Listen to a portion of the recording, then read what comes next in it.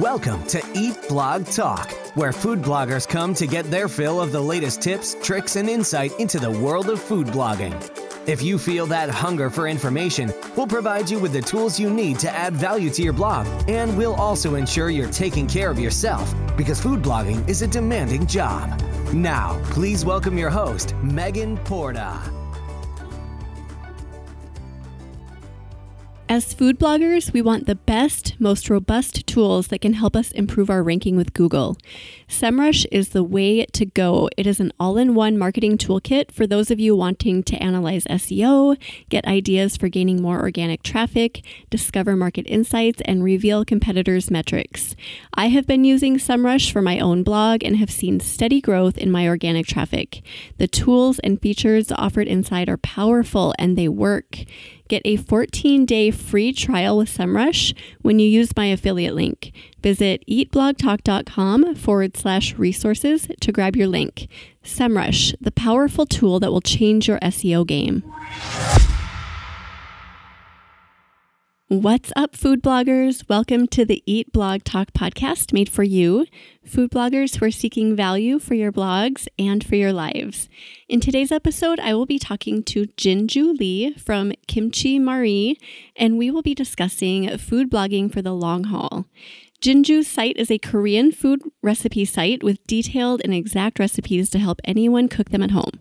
She shares in-depth information about Korean cooking ingredients, including articles on differences between Korean and U.S. beef and pork cuts, how to ripen kimchi properly, and much more. She also provides historical and cultural background information about certain dishes because food and culture just go together. As a long hauler myself, this topic speaks to me, Jinju. But before we dive into it, give us a quick fun fact about yourself. Sure. Hi. So I'm so excited to be here. And the fun fact about me is that I'm a diplomat's kid. I actually grew up in India for about 4 or 5 years during my middle school years. And although I have like 4 older sisters and brothers, they were all back in Korea. And I was all by myself, so I was lonely. So I had 2 German Shepherds, a Lhasa Apso, 9 fishes, 2 parakeets, and a guinea pig. Oh my gosh. So can you tell I love animals? Yeah. And then the one last crazy thing is I also went horseback riding there, but over there at that time, so this is like late 70s, there's no stables or arena. We just get on the horse and they just take you out into the open field in a line. But these horses, I later realized, are kind of half trained. So if you don't know what you're doing, sometimes the horses will just turn around and start running back to their stables. So the first thing you learn is how to stop them from doing that. You learn pretty quickly. Oh, yes. And so I fell a few times. And now that I think about it, it was a good thing my mom didn't know the exact situations. Oh. She would have never left. Sometimes it's best when our parents don't know exactly what's going on until later, right?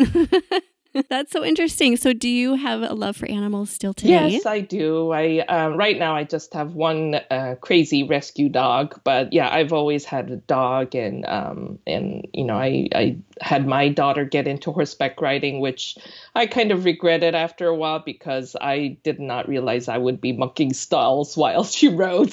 But no, it was all good. That's a great fun fact. Thank you for sharing that. Now, if you're ready, let's get on to the reason you're here today. We're going to talk about food blogging for the long haul. So I was thinking beforehand, like how to start this. I'm like, you know that saying, life is a journey?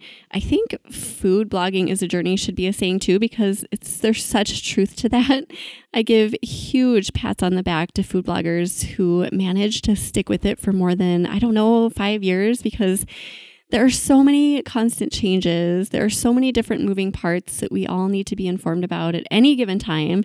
And also, it's easy to feel like such a teeny tiny fish in a massive ocean of other food bloggers, and that can just sink some of us. So Jinju, I would love to start this discussion by just having you share a little bit about your own blogging journey and how that has evolved for you. I'm in my 9th year. I started back in 2010. Yeah, and it's been a journey in many different aspects. So for me, As a blogger, I started out not as a blogger, just somebody who's just testing the waters. I didn't even know if I had what it took. It was just at the suggestion of my daughter, since I was having a midlife crisis and wanted to do something totally different. And she said, oh, why don't you, you love cooking, and why don't you start it? So I just did it as a hobby in the beginning. I had absolutely no confidence. I also didn't really take it seriously, too. I think that was the issue. That went on for a couple years. And then I actually had to go back to Korea for 2.5 years. I didn't think I would be taking a break, but when I went to Korea, it was so hard to adjust back, even though I'm born and raised in Korea, but I lived in the States for, over I guess 20 years before I went back. So I changed so much. I had a hard time adjusting back. And so for 2.5 years, I just basically did not blog because I didn't have any heart in it. I did want to continue at some point. So I actually spent the time to learn different things and, learn more about Korean cooking.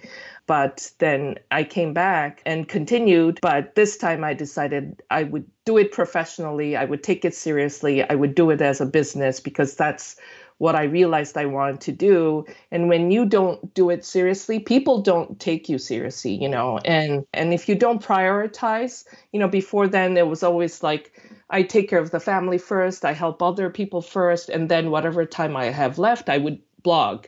And that just didn't, work in the long run. So, in terms of a blogger, I think I went from a hobby blogger to a professional, more, full time. And then now I'm doing it as a business. Also, personally, I did go through, in Korea, the 2.5 years. Although I enjoyed a lot being with family and everything, it was kind of a hard time for me. I also had some, illness and all of that. So, yeah, in 9 years, a lot of things happened, but I'm glad I just kind of hung in there. And for those of you thinking like you need a break, it's actually totally fine if you take a break for a couple of years. The blog is still there. You can come back to it. You just need to, realize that you did take a break, and it's going to take some time to, catch up with everybody else. Yeah, because things change so rapidly. So I'm curious, when you came back after your couple-year break, what things had changed the most for you? Like, what stood out the most as being like totally different? Oh, SEO. When I started in 2010, I left in 2012. Nobody talked about SEO then. My images were all named, DSC underscore 1767, so, and keywords, who I don't know, nobody talked about all of that stuff. So I just did it and, did whatever I felt like doing. I had no idea you were supposed to do things a certain way. So that was a big, huge, and I'm still kind of, I still have old posts that I really need to go back and change. But yeah, it was a big kind of a, new shock for me when I came back. And then the other thing was, when I started, there was no experts that taught you how to blog. Everybody was just on their own.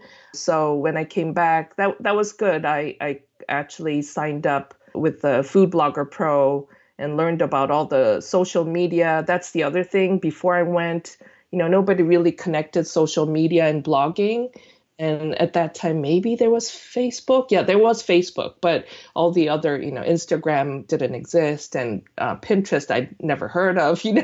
When I came back, I had to do all that. And I actually had a bit of a resistance about, doing all of it. It was just so overwhelming, Pinterest, Instagram, Facebook. And it's like, how is one person ever going to be able to take care of all of that? So, yeah, it was a big sort of a learning curve, and it was good that there were experts who, could tell you how to get started, what to do and all that stuff. Yeah, that's encouraging for people that are maybe thinking about taking a break, because I think that's one of the reasons we don't, is because we think we're going to miss out on all of this stuff, and that when we come back into it, that it's just going to be like this explosion of new information. But I liked what you said, and this is encouraging for me. There are always new experts popping up. So if things do pop up, new things, like what if there's a new platform just around the corner, there are going to be experts that come along with it. So don't fret. I mean, back in the day when we started blogging, you and I, nobody knew anything, because we were all just kind of waiting around trying to figure things out. But now it's so much different. There are experts in every single aspect of food blogging, and there are a lot of people that we can kind of lean on for those things. One thing I wanted to point out that you said that I loved, you said that your own thoughts kind of translate into how your business runs. So once you started taking things seriously, then your business became a more serious thing. And that is so true. I think a lot of us go through that same transformation where we're just kind of doing it on the sidelines and letting our schedule determine our blogs. But then when we make that decision to just do it the other way around and like, this is my business and I'm going to schedule things around that, then it's like the business takes itself seriously. Like, okay, finally you're taking this seriously. So I loved that you pointed that out. Yeah, definitely. And I think for me, what it was I wasn't confident or even kind of proud that I was a blogger. You know, it was still back then a time where if you say you're a blogger, they'll say, well, what do you do? Do you make any money with that? You know, so that too. And so I felt if I wasn't a huge success already or wasn't making money, I kind of wasn't too confident to say, oh, you know, I have to work on my blog today. I can't see you for lunch today. You know, it was kind of embarrassed to even say that. So I would be dragged into different, you know, social or whatever events or volunteering. And then my blog kept getting pushed back. And I got so frustrated one time because I realized this is like a vicious cycle and I need to break it somewhere. Yeah, that's why I say that. Yeah, that's great stuff. Thanks for sharing that about your journey. And now let's chat a little bit about mindset, because with blog growth comes change. And with blog change, we have to adapt as well, or our blogging journeys will stop thriving.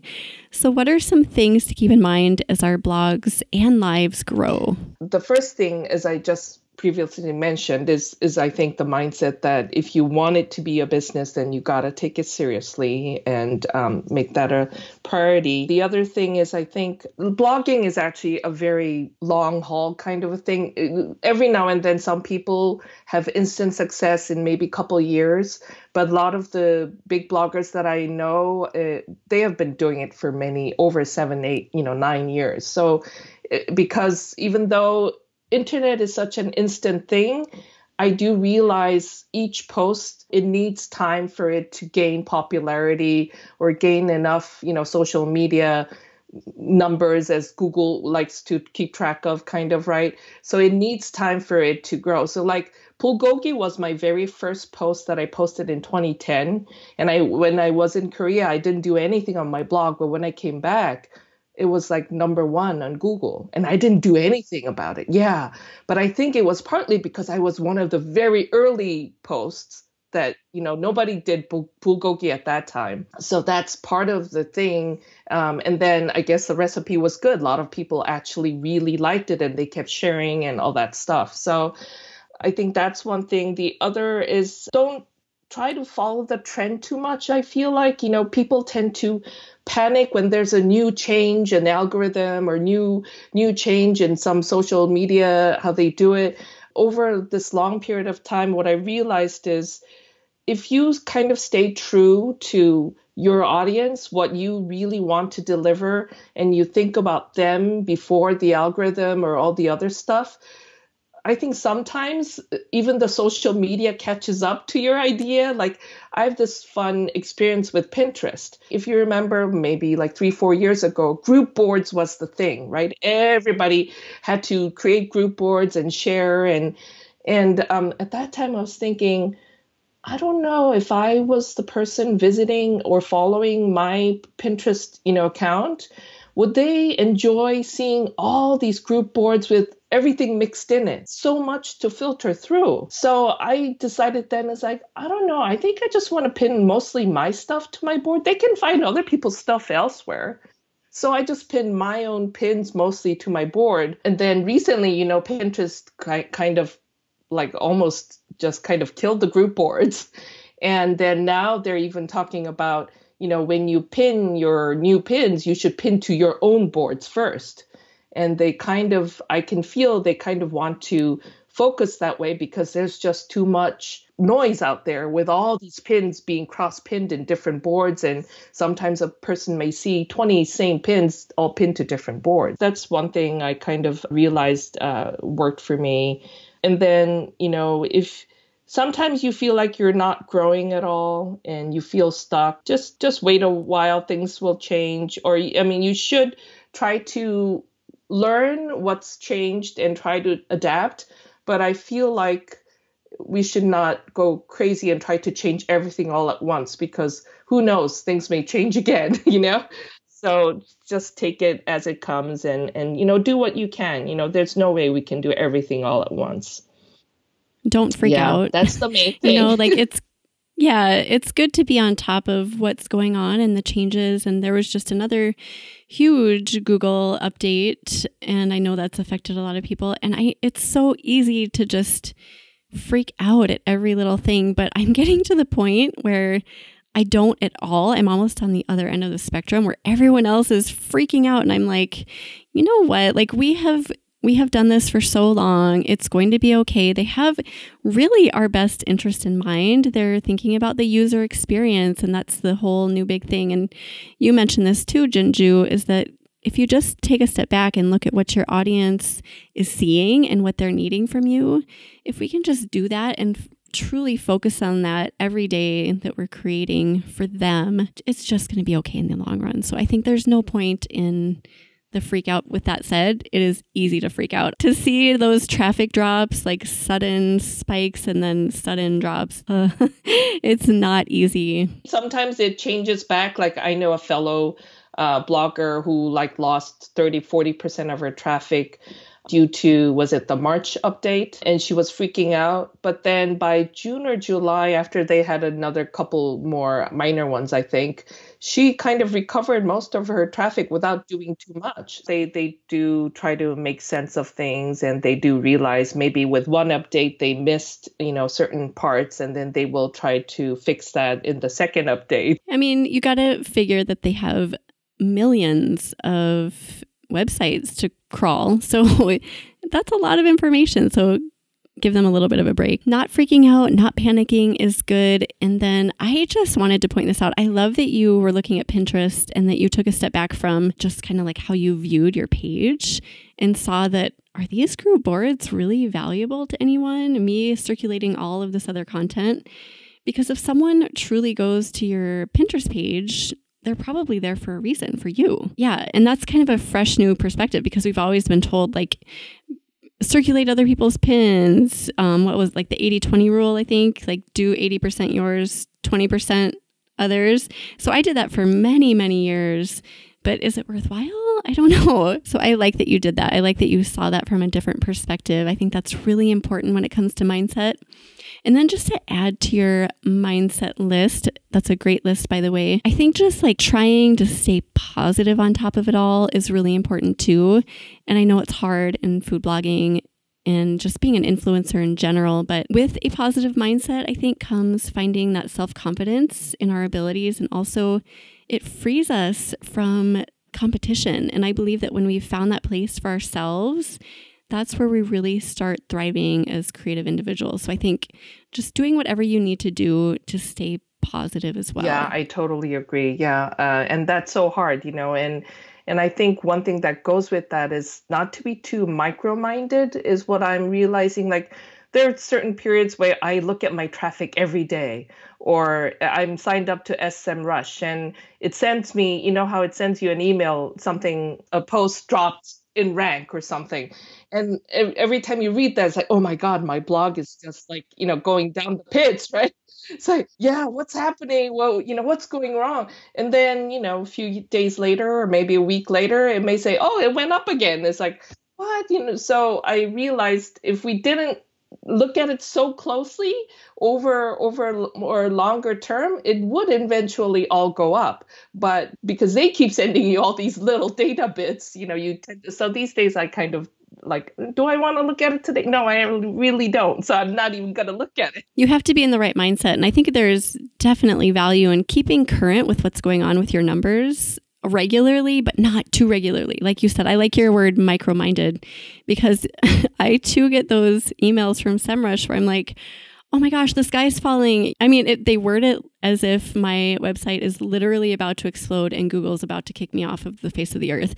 And at first I was like, oh my gosh, I remember I was outside last spring because that's when I signed up. I was hanging out with my boys or having a good time. And I just looked at my phone and I saw one of those emails and I dropped my phone. I ran inside and my husband was like, what are you doing? I'm like, I don't know. Things are about to be really bad. And it was like ridiculous. I mean, I get them every week now and now I just ignore them. I know. Everything's really fine. not healthy either. No, it's really not. I mean, I should be allowed to spend some time outside with my family without freaking out about one little, yeah.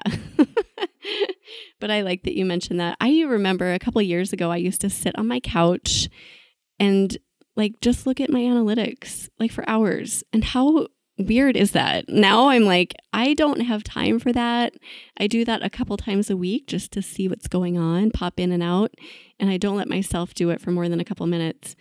Why was I doing that? That was such a waste of my time and so counterproductive. I was just like obsessively like watching them go. Yeah, but it is so easy to kind of get addicted to it, kind of, because you see actual changes and I think it's just so much better that you focus on stuff that you enjoy. Yeah, one day I realized, I enjoy developing recipes and cooking. I don't really enjoy looking at all these numbers every day, So I decided I'll just look at it every now and then. And it's a rabbit hole. It can be a huge rabbit hole for me, so I have to be careful. So keeping up with the fast pace of the food blogging world can make our heads spin, at least for me it does. So talk to us about ways to keep up without losing our sanity. Yeah, so the first thing was, not to be micro-minded. We already talked about that. And then I just felt over the years, just like life, nothing is forever and a lot changes over time. So, sometimes even platforms may disappear or, they may go out of business and new ones appear. So you just got to kind of step back a lot of times and just either be patient and let things, take time, or maybe look at it from a different point of view. And then for me, the main thing was I realized you just got to view the platform from the view of an audience. What would be useful for them? How would they want to see it? Then the other thing is I realized get very sort of caught up with all the experts. There's so many experts out there about about Instagram, about SEO or whatever. But remember that they all kind of have an angle. The companies also, social media companies, they have an angle. Always notice if a company went IPO, I experienced that then they want to make money. So which means they want you to do ads. That's just a simple thing. So if you do that, they kind of put you in a different tier, I feel like, and you get more exposure. Sometimes you got to do that, I think, to sort of be part of their nicer member list or whatever. And I think always use common sense when dealing with advices that these experts give you. Does it really make sense to you that you do certain things? If it doesn't, then maybe wait around a while, see what people say about it, if it has helped them or not. With anything because I'm a software engineer by trade, like software, I never upgrade to the latest one right away. I always wait around so that all the bugs are worked out. Yeah, everybody has time to complain and fix or whatever. And then I go in and do it. So that is the trick with anything new, any software, any big change. There will be bugs and fixes that they'll need to make. So just give it time and then you can, look at it again. So yeah, and I think also, don't be afraid to be different. I think in this fast-changing world, if you try to follow all the advice out there, you can be just chasing and then not realizing what you're going towards sometimes, I think. And this kind of goes to my niche blogging, Korean food blog. I feel Google somehow treats these niche blogs different, food blogs, because I would be hearing all this advice about and this is actually a mistake I made. So bulgogi, I told you, remember, was number one when I came back. But then I started trying to get professional and learn all this SEO and everything. I kind of changed some things in there, trying to make it better because it started falling a little bit.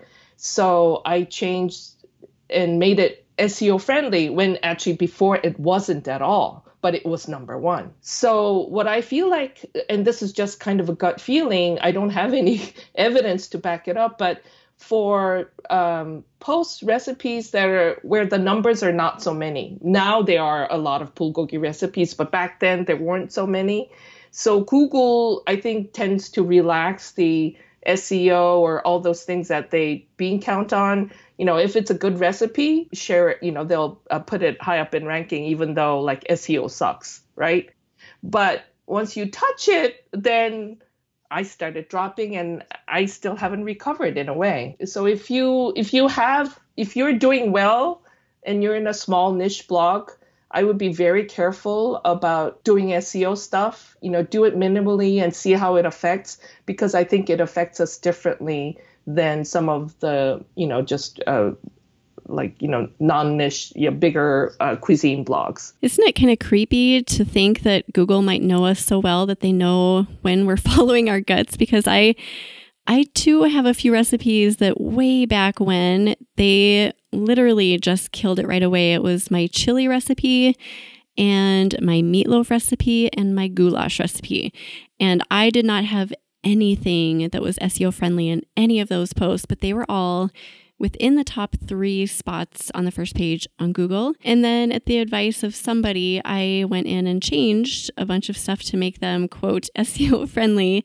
And I lost them. And I've never, like you, I have never regained that. I've gotten close and I've tweaked them over time, but it's taken years and I'm still not back there.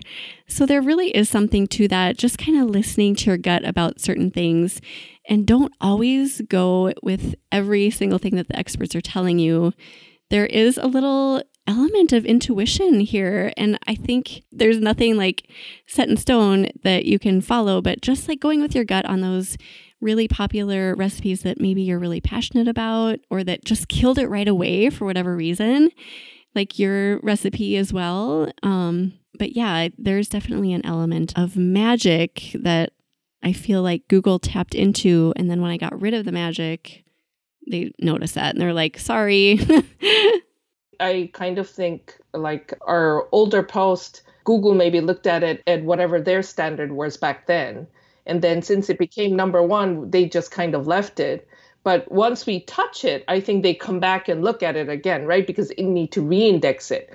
So when they do that, I think now we are evaluated with a different standard. I think that may be part of it. And, and after all these experts, they don't work inside Google, they're outside of Google. So I feel like a lot of them are kind of guesses. And again, we don't know if it applies to everybody. It may apply for some, but not, certain, style or certain niche. Here's another thing someone brought to my attention recently is that we hear so much advice from SEO experts who are not bloggers.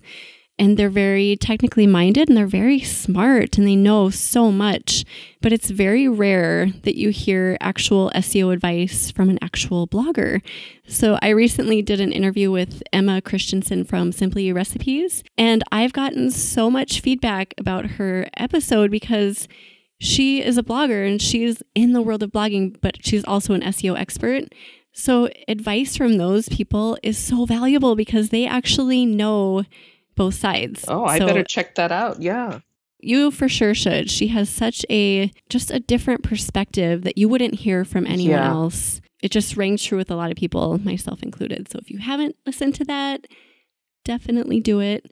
First of all, Jinju, did you have anything else to add to that? Just keeping up with the fast pace of blogging, if you had anything else to add to that list. I kind of went in a way don't keep up too much, but then I think definitely you do need to be part of certain I get a lot of help from joining, Facebook groups like the Food Blogger Central, or because I'm an @Thrive, I'm in #Jeff's Facebook group. And so in these places, you can read what other people ask, and you can get advice, you can ask questions. So there you can keep up with, because otherwise you can't be reading search engine news all the time or whatever. But that's the best way to keep up, and but filter, don't act upon every advice that comes along, but at least read about it, know about it, and see if something's changing on your end, and then you could, try an experiment. But I think, it's always important to remember that it may apply to you differently. So it is always good to just change a little bit, see the response, and then maybe go site-wide if it's something you think you need to do. Great advice. And I think sit on it a little bit too. There's so much information out there. People are so willing to share their valuable thoughts. So take it. I mean, listen to it, of course. But before you go and rewrite your top 10 posts completely, maybe sit on it and just give it some thought. So I think that is really good advice. Okay, Jinju, let's move on just a little bit and switch gears. Give us your very best advice for those times when we just feel stuck in food blogging. We've all been there. If we've been in the game for a year or 5 or 10, we've been there, and it can be a really discouraging place to be. So what is your best advice for us during those times? There's several reasons why you're stuck. I think if you're stuck because you just feel uninspired and, kind of have no ideas, a great way is to just poll your audience and get ideas from there. I do giveaways a lot because I truly want to share a lot of Korean goods, Korean grill pans that a lot of people cannot get. So I don't do a lot of sponsored giveaways because it's a lot of work, but I just buy stuff, and it costs $25, $40 or whatever, and I give them away. And every time I do it, I'm so surprised because the response that people give me, they can just say, oh, just enter me, I want this. Sometimes in the past I have asked for, can you give me your top recipe, or give me an idea what I should do next? I will ask, or tag a friend, do things like that. But recently what I did is I said, just tell me whatever you want to tell me. And I just trust that you'll share my recipes with your friend if you enter this. Because I realize by now I have so many, it's too time consuming for me to check if they actually, shared it. And yeah, first of all, the other thing, which also goes to my other point, you can be stuck also because you feel like, oh, nobody likes my blog, nobody seems to even appreciate it. We get into that rut too, right? We need some love back. When I do this, they suddenly, all of a sudden, comment with how they love my recipes, how they actually made it for a friend, or, made it for their parents, and their parents are so pleased. So all of a sudden they share all these things that I didn't know happened until they shared it. So for me, it has been giving me such energy whenever I do these giveaways, because for me, just reading all those wonderful comments is inspiration enough for me to continue. And then the other thing is, when I ask them, they can give you, oh, I want this, or, can you make a recipe for this? So that's another way that, I realize, there's recently people have been asking about Korean pastries. It is like bread, but I did a milk bread, the Japanese milk bread, different from the regular bread that we, eat here. So somebody asked for that, and I developed the recipe for that. And so that was a lot of fun. It was something different. Korean food by nature, we don't do, the authentic cuisine doesn't have any baking in there. But, these days, modern times, Koreans love bread. So I find that's actually a great way to get unstuck, also get ideas, but also get some love back, and you get encouraged and you feel energized, and you realize it is actually very helpful and worthwhile to a lot of people. And it's nice to just know that you're not alone, that there are people actually following along with your content on social media, on your blog, because it's such a lonely job, and we do a lot of our work from home by ourselves. So often I feel like it's just me, but it's good to know that people are out there. And I found Instagram particularly helpful for this because of the polls. Because when I do a poll about food or whatever the topic is, just seeing the responses, I'm like, oh, I didn't even know you were there. Thank you so much. And I'm so grateful. Like, thank you so much for taking the time to answer it. And then this is another strategy that I started based on some advice I got about Instagram a while ago. Just trying to get people to engage on posts. Like, if you want this recipe, so instead of including the recipe in the Instagram post, say like, leave a comment with this if you want the recipe. So I started doing that. And so many people were reaching out and they're like, yes, I want the recipe. Whereas before, I had no idea how many people were grabbing the recipe and enjoying it. But this way, I feel validated, like, okay, there is a point in your work. You are actually providing value to these people by giving them a great recipe. So I think whatever you can do to find ways to like get people to engage with you. Quick question. That's so interesting. Yeah. So do you send them the recipes individually to them or? So I'm going to give you an example. So I just posted an Instant Pot turkey breast recipe. And I just said, like, if you are slimming it down for Thanksgiving this year, you're not having a big crowd, and you want just a little bit of turkey that's cooked perfectly, let me know and I will send you the recipe. Leave me a drumstick in the comments or whatever. People would leave drumsticks in the comments. And then once a day, I would just take that recipe, I would copy it, and then it takes like a minute. I would just like click the name, send message, paste, click the names, message, paste. So it is extra work, but it's like, first of all, you're putting a name and a face to the people who are consuming your content. And then also you're upping engagement and you're like helping out with that whole game. Right. So it's just been a way for me to connect with people and to see who exactly is liking my stuff. And it's been really great. But again, it's like, an extra step where you actually have to like copy and paste. Yeah, I think that's great. And they feel you are at a lot more personal level. I mean, that kind of brings me to this little point. So I started a Facebook group a couple years ago, and I try to be in there, answer questions, interact as much as I can. And the people there keep saying that, oh, we just love how accessible you are, how you actually respond to our questions, because so many bloggers don't answer back. But also I get a lot in return. They tend to give me appreciation so much more in the group than on a page. I don't know why, but so yeah, I'm finding the group sort of, I feel like they're sort of my fan club, really, because and you do get so much love back, which is really great. People really do appreciate when you take just those couple of seconds to make a personal reply. And every time I send a recipe on Instagram, most people write back, thank you. Wow. Some people who have never done it before are like, wow, thanks for the response.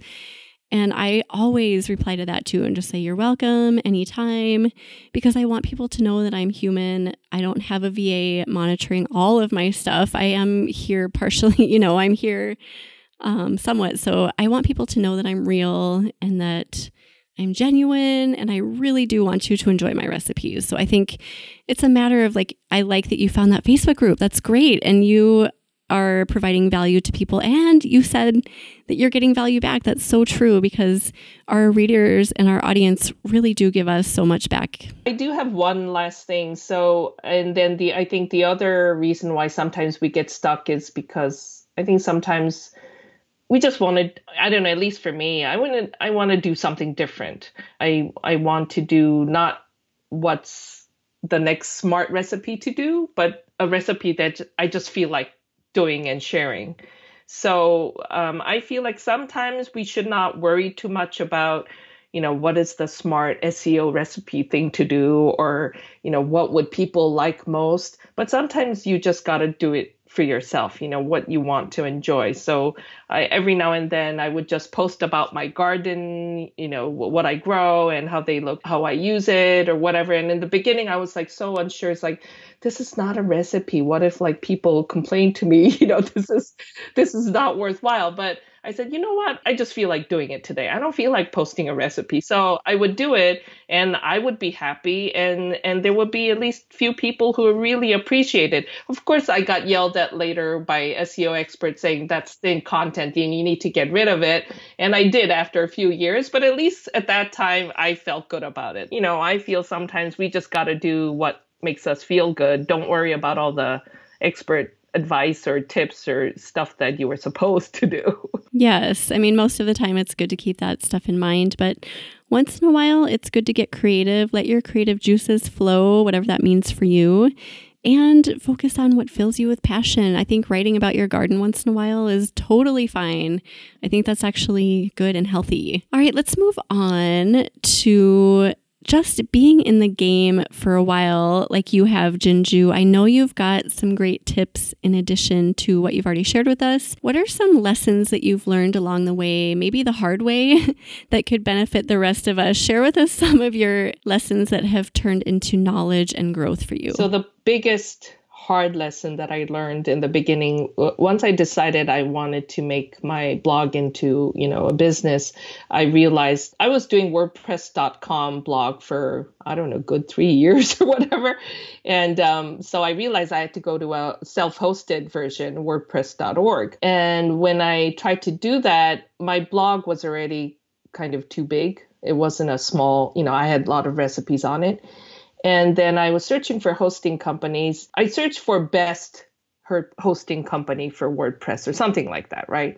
And you get these bunch of blogs recommending hosting companies. And I read it and it's like, oh, yeah, that sounds good. So I tried hosting company A. It was terrible. They messed things up. And then at the end, they said, oh, we can't migrate it because you're too big. And so then I was so frustrated. And that happened with hosting company A and B. And then I realized, wait a minute, these companies can't be this bad, but people are recommending it. And then I actually searched for negative comments about those companies. And oh, yes, there were tons of posts that said, don't ever go to this company. Oh. So I realized, there are certain bloggers who are just doing it for the business. They're affiliates and they just, want to make money and they're not really doing authentic review, right? So I went through 1-2 companies, so much headache. In the end, they just couldn't do it. I even paid them like separate money to do custom migration. That still didn't work properly. I think when you look for new tools or companies or whatever, make sure you search for both positive and negative comments. And then of course also, and at that time I wasn't part of this, Facebook groups with other bloggers, so I couldn't ask the question back then. But if you can do that, of course, that's the best. But even that, some people may have some different reason why they're recommending it. So you just don't know. So I think it's just good to do both. And I think this is a good reason. It's good for all of us to hear because it's a good reminder that as bloggers, we should only back services and products that we truly stand behind. Because for that reason, like if we're getting paid to put out a review on something we've never even used before, how does anyone know that? So that's a really good point and something that I never thought of, especially starting out. If you Google best hosting, then you just assume that people are being honest. How do you recommend? Okay, so you went from finding all these positive reviews, having a bad experience, and then you had the thought, okay, I'm going to look for negative reviews. And then did you just find an onslaught of just bad comments? No, there were actually blog reviews that said negative things about these hosting companies. Yeah, so it's like, oh, I should have searched for that also. I only search for, Google will give you results for only what you search for. So if you don't search for, what's bad hosting company to go to, it wouldn't give you that result, right? And another good reason also to have a good network of food bloggers that you trust and know and can rely on for information like this. Yeah, definitely. And then, what I did was I actually went to one of the successful big bloggers, and usually at the bottom, it will show the hosting company that hosts that site. So that's how I found my hosting company that I'm still with, WOPT. I looked it up, and most people were with that company. It's like, oh, there must be something to this, right?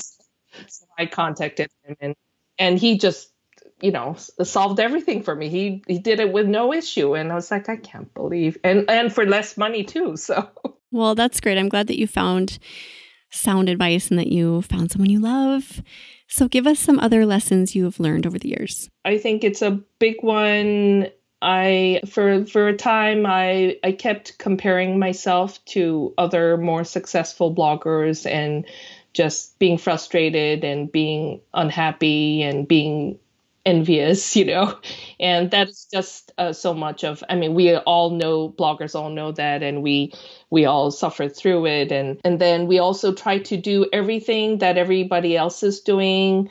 So like for a while, I really tried to get into video, but for me, it was taking way too long and it was just so stressful. And then so a few months ago, I decided, you know what, I'm not going to try to make the most professional, awesome looking video. I'm just going to not focus on that too much. Things got a lot less stressful. And then I decided, and that's not my strength. So my strength is elsewhere, and I'm going to use that. And I was talking to this friend who's a college counselor. I was telling her, I decided I'm not going to go try to do that or like kill myself doing it. And she goes, I always tell my students, don't try to compete with others with your weaknesses. You compete with others with your strengths. And it's like, exactly, that is what I should have been thinking, although I still do video, but I just found a simpler way to do it. And I'm not going to try to make it all. I kind of have a perfectionist side. So that was my problem. I was trying to make it perfect with perfect lighting and color and everything. And it was just taking way too much time. So that's something that I decided, and it was so liberating and like social media too, I decided, out of all that, I seem to be doing well in some like Facebook group, Pinterest, but, there may be others that I'm not so good at. And it's like, well, then I'm not going to stress too much about that. For whatever reason, maybe I'm just not right for that platform, or I just don't have time to learn all the tips and tricks, because each social media platform has a different tips and tricks that we're supposed to do to grow, right? And it was just like, so. Yeah, we can't do it all. There are so many different parts of it, so many different moving parts that it's just not realistic to jump in assuming that we're going to be able to nail all of it. So I think it's really important, like you mentioned, Jinju, just focusing on what our strengths are and really building on those and not worrying so much about what our weaknesses are, because like you said, we don't compare ourselves to others based on our weaknesses. That's silly. We compare based on what our strengths are and grow from there. Do you have anything else that you've learned along the way that you think might be helpful for younger food bloggers or anyone listening today? Be patient, be generous to yourself. Remember, for most of us, this is a long game. Overnight success happens every now and then. In a couple of years, some amazing, luck has something to do with it too, I think. Yeah, know that it's going to take a while, but the good thing is, I think when it takes you longer to build up, I feel like you are more sustainable too, because it wasn't just one thing went viral and all of a sudden you're big. You have a lot of good recipe posts that have built up traffic for you over the years, and they're not going to go away overnight. Yeah, I think overall it's just good to just stay in there and just think of it like you're going to office every day. You're just going to work every day, and you do what you can that day. You shouldn't stress too much about, I should have done all of this by, end of this month, and I haven't, and I'm such a terrible blogger, I just want to point out one thing that you said that I really liked, the overnight success thing. It does happen. Occasionally we see those bloggers who just figure it out right away, and I think there is an element of luck involved. And I just want to say that just to keep that in mind, that it's not the norm, and that when you see those people, don't let it upset you. And instead, celebrate them. That's awesome. I'm so happy every time I see a blogger come in and just kill it right away. I think that's amazing. How amazing is that? But it's not the norm. It's not typical. So don't assume that just because they can do it or that they did it, that you should be doing it, because your story is completely different than their story. So just try to stay the course. And like Jinju said, it is a marathon. It is not a sprint. And you want to be in it for the long haul because I believe there's such value in doing it for a long time and building up community and knowledge over a long span of time as well. And also, I think if you treat it too much as a business right from the get-go and you have these goals and bam, bam, bam, you want to do it, I think you tend to lose a lot of the, the personal relations or, the feedback that you get or the relationships, the bond that you have with your audience. I think that can sort of get lost because you're so busy. I mean, I think that's why some bloggers they don't respond to comments because they may think, okay, is that worth my time and money? No, I'm not going to respond to that. I'm going to focus on, putting a more post or something. I think that way you can burn out more easily, I feel like, because if you have that audience, the real group of people that are true fans of yours, then you're doing it for these people, even though sometimes the traffic may go down and you feel like, everything's lost. But, those people are still there and they're, encouraging you to go on. So because I get, as you said at the beginning, this can be such a lonely sort of a disconnected kind of a job, you feel like, because you are not at an office, you're having coffee with your fellow workers, you're by yourself all the time.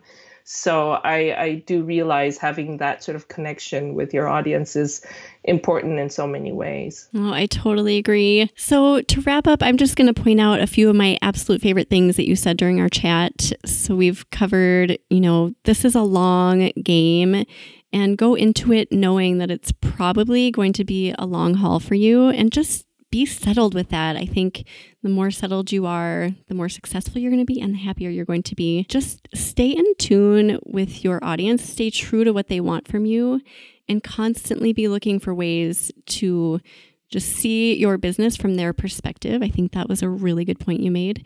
Also, Jinju and I talked about this a little bit, not to freak out about the little things, the dips in traffic, etc. Just try to see it as a bigger picture instead of letting those little things upset you and bring you down. Always listening to what people are wanting from you and needing from you. Just keep your ears open all the time. Comparison, try your best to stay away from comparison. I know it's so hard. And then I love what you said toward the end, Jinju, be generous to yourself. I think that is a huge point that we all miss in this food blogging world.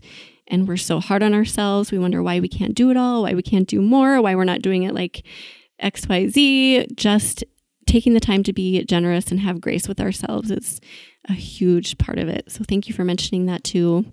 Is there anything else you want to say before we say goodbye, Jinju? So much good stuff here. One thing that I learned in terms of comparing yourself to others, I actually struggle with this a lot for about a year. And then I realized, I wasn't being fair to the other successful bloggers. Sometimes when we're envious or jealous, I think there's a part in there where we feel like, but my recipes are better than that, theirs, right? But I went and looked at their blogs more carefully or how they did it. And I realized, they deserve that success because I'm sure they worked just as hard or maybe even harder than I did. Plus, there's a part that people seem to really like. Maybe it's simpler, maybe they have more photos or so. Once I started to give credit where credit was due, I was somehow less envious of them because I knew they had their path and I knew I would get there someday.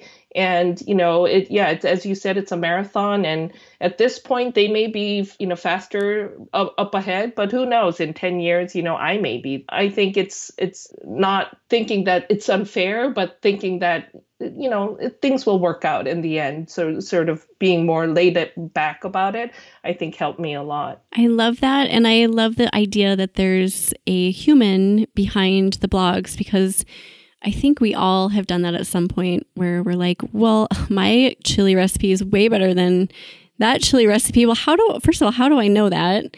And secondly, maybe they were killing it with their chili recipe years ago too. And they you just never know what is going into a story and what's going into a blog post and a recipe. So putting a human element in there is so helpful. And that's been another great thing about networking at conferences for me, is putting actual people, matching them to their blogs and seeing that they're really nice and they're really they're well-meaning and they are passionate as well about this job.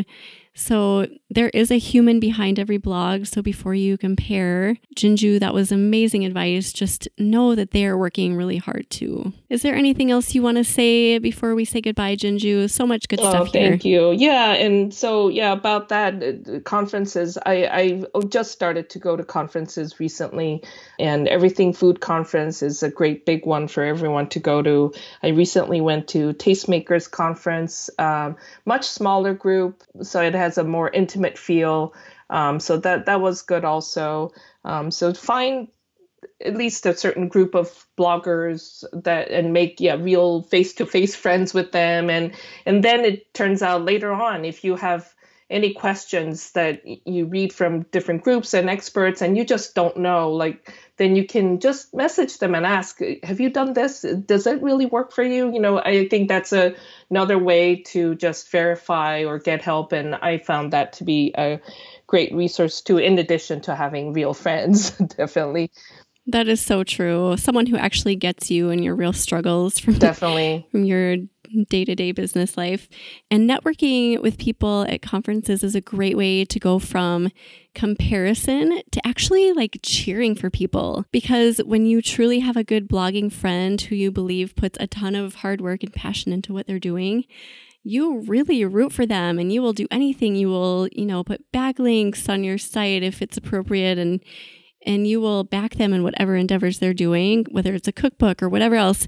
So it's a really good way to change your perspective and just, kill that comparison trap and cover it with a more positive feeling. Yeah, like being a cheerleader for people instead of just feeling bogged down in your mind that you need to be comparing yourself, because you really don't. We're the only ones who understand each other too.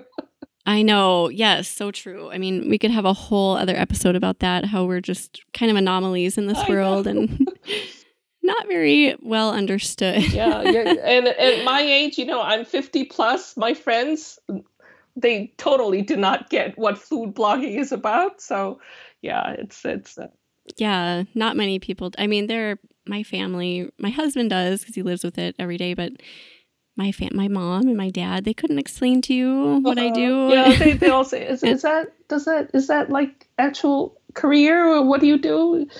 How do you make money? Do you actually make money?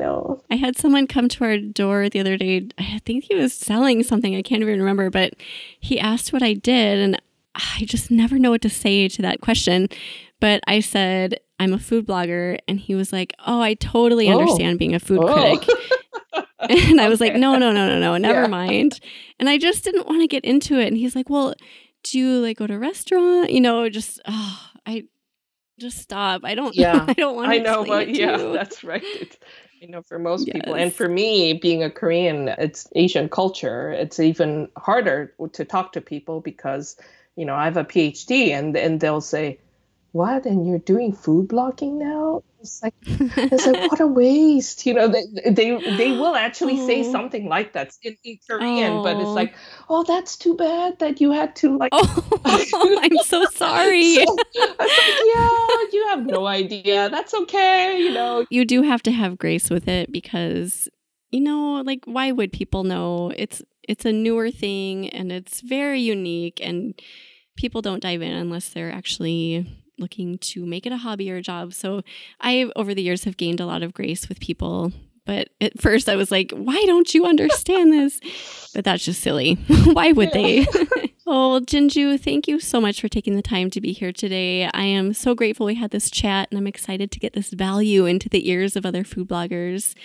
So thank you. In addition to everything that you've shared with us, you've shared so much good stuff.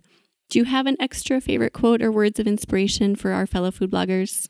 Oh, I think it's just go back to that comparison thing. The comparison is a thief of joy. I think it's a quote that a lot of bloggers know by now. And I didn't know it was by Teddy Roosevelt, but I think, at least for me, that sort of consumed me for a couple years. And it also made me think whatever I did was never enough. I still need to be there. But I realized it's you will improve, and every post that you put out there, you will get more traffic. So we just get there at slower speed. Think of the hare and the tortoise, right? We just all need to get there. We will get there. And also defining success. It's not traffic. It's not money. I kind of redefine my success to be, if I make difference in many lives, because actually I have a huge group of Korean adoptees who got adopted into American families after the Korean War. And they are just so thirsty for authentic Korean food and culture. And actually yesterday I was talking in my Facebook group, and so many of them were telling me they feel like I'm their mom that they never had, the Korean mom. So yesterday I realized, you know what? This is success, right? I don't care if I can make, millions of dollars or not. But if I made a difference in at least few people, made them happier, made them, more connected to their heritage, I'm just so grateful for them, and they appreciate me. So it's all good. That is so inspiring. Thank you so much. Just redefining success is so huge. I love that story. Just like knowing what success means to you. If you're making people happy, then that is well with my soul anyway. So thank you for sharing that. Well, Jinju has a list of favorite resources relating to everything we talked about today, and these can be found on her show notes page at eatblogtalk.com/Jinju. That's spelled JINJOO. Jinju, tell my listeners the best place to find you online. Online, my recipes, of course, you can find it on kimchimari, KIMCHIMARI.com. But otherwise, I'm everywhere. I'm on Instagram, Kimchi Marie Facebook page, and I also have a Korean Food with Kimchi Marie Facebook group. Has wonderful group of people who are ready to help you with any questions. A lot of times I can't get there fast enough because somebody already helped them. So find me there. I'm on Pinterest, just everywhere. But I would love to have you try my recipes and give me feedback. And I answer every question that you ask. So I hope you visit. Oh, awesome. Thank you so much again for being here, Jinju. And thank you for listening today, Food Bloggers. I will see you next time. We're glad you could join us on this episode of Eat Blog Talk. For more resources based on today's discussion, as well as show notes and an opportunity to be on a future episode of the show, be sure to head to eatblogtalk.com. If you feel that hunger for information, we'll be here to feed you on Eat Blog Talk.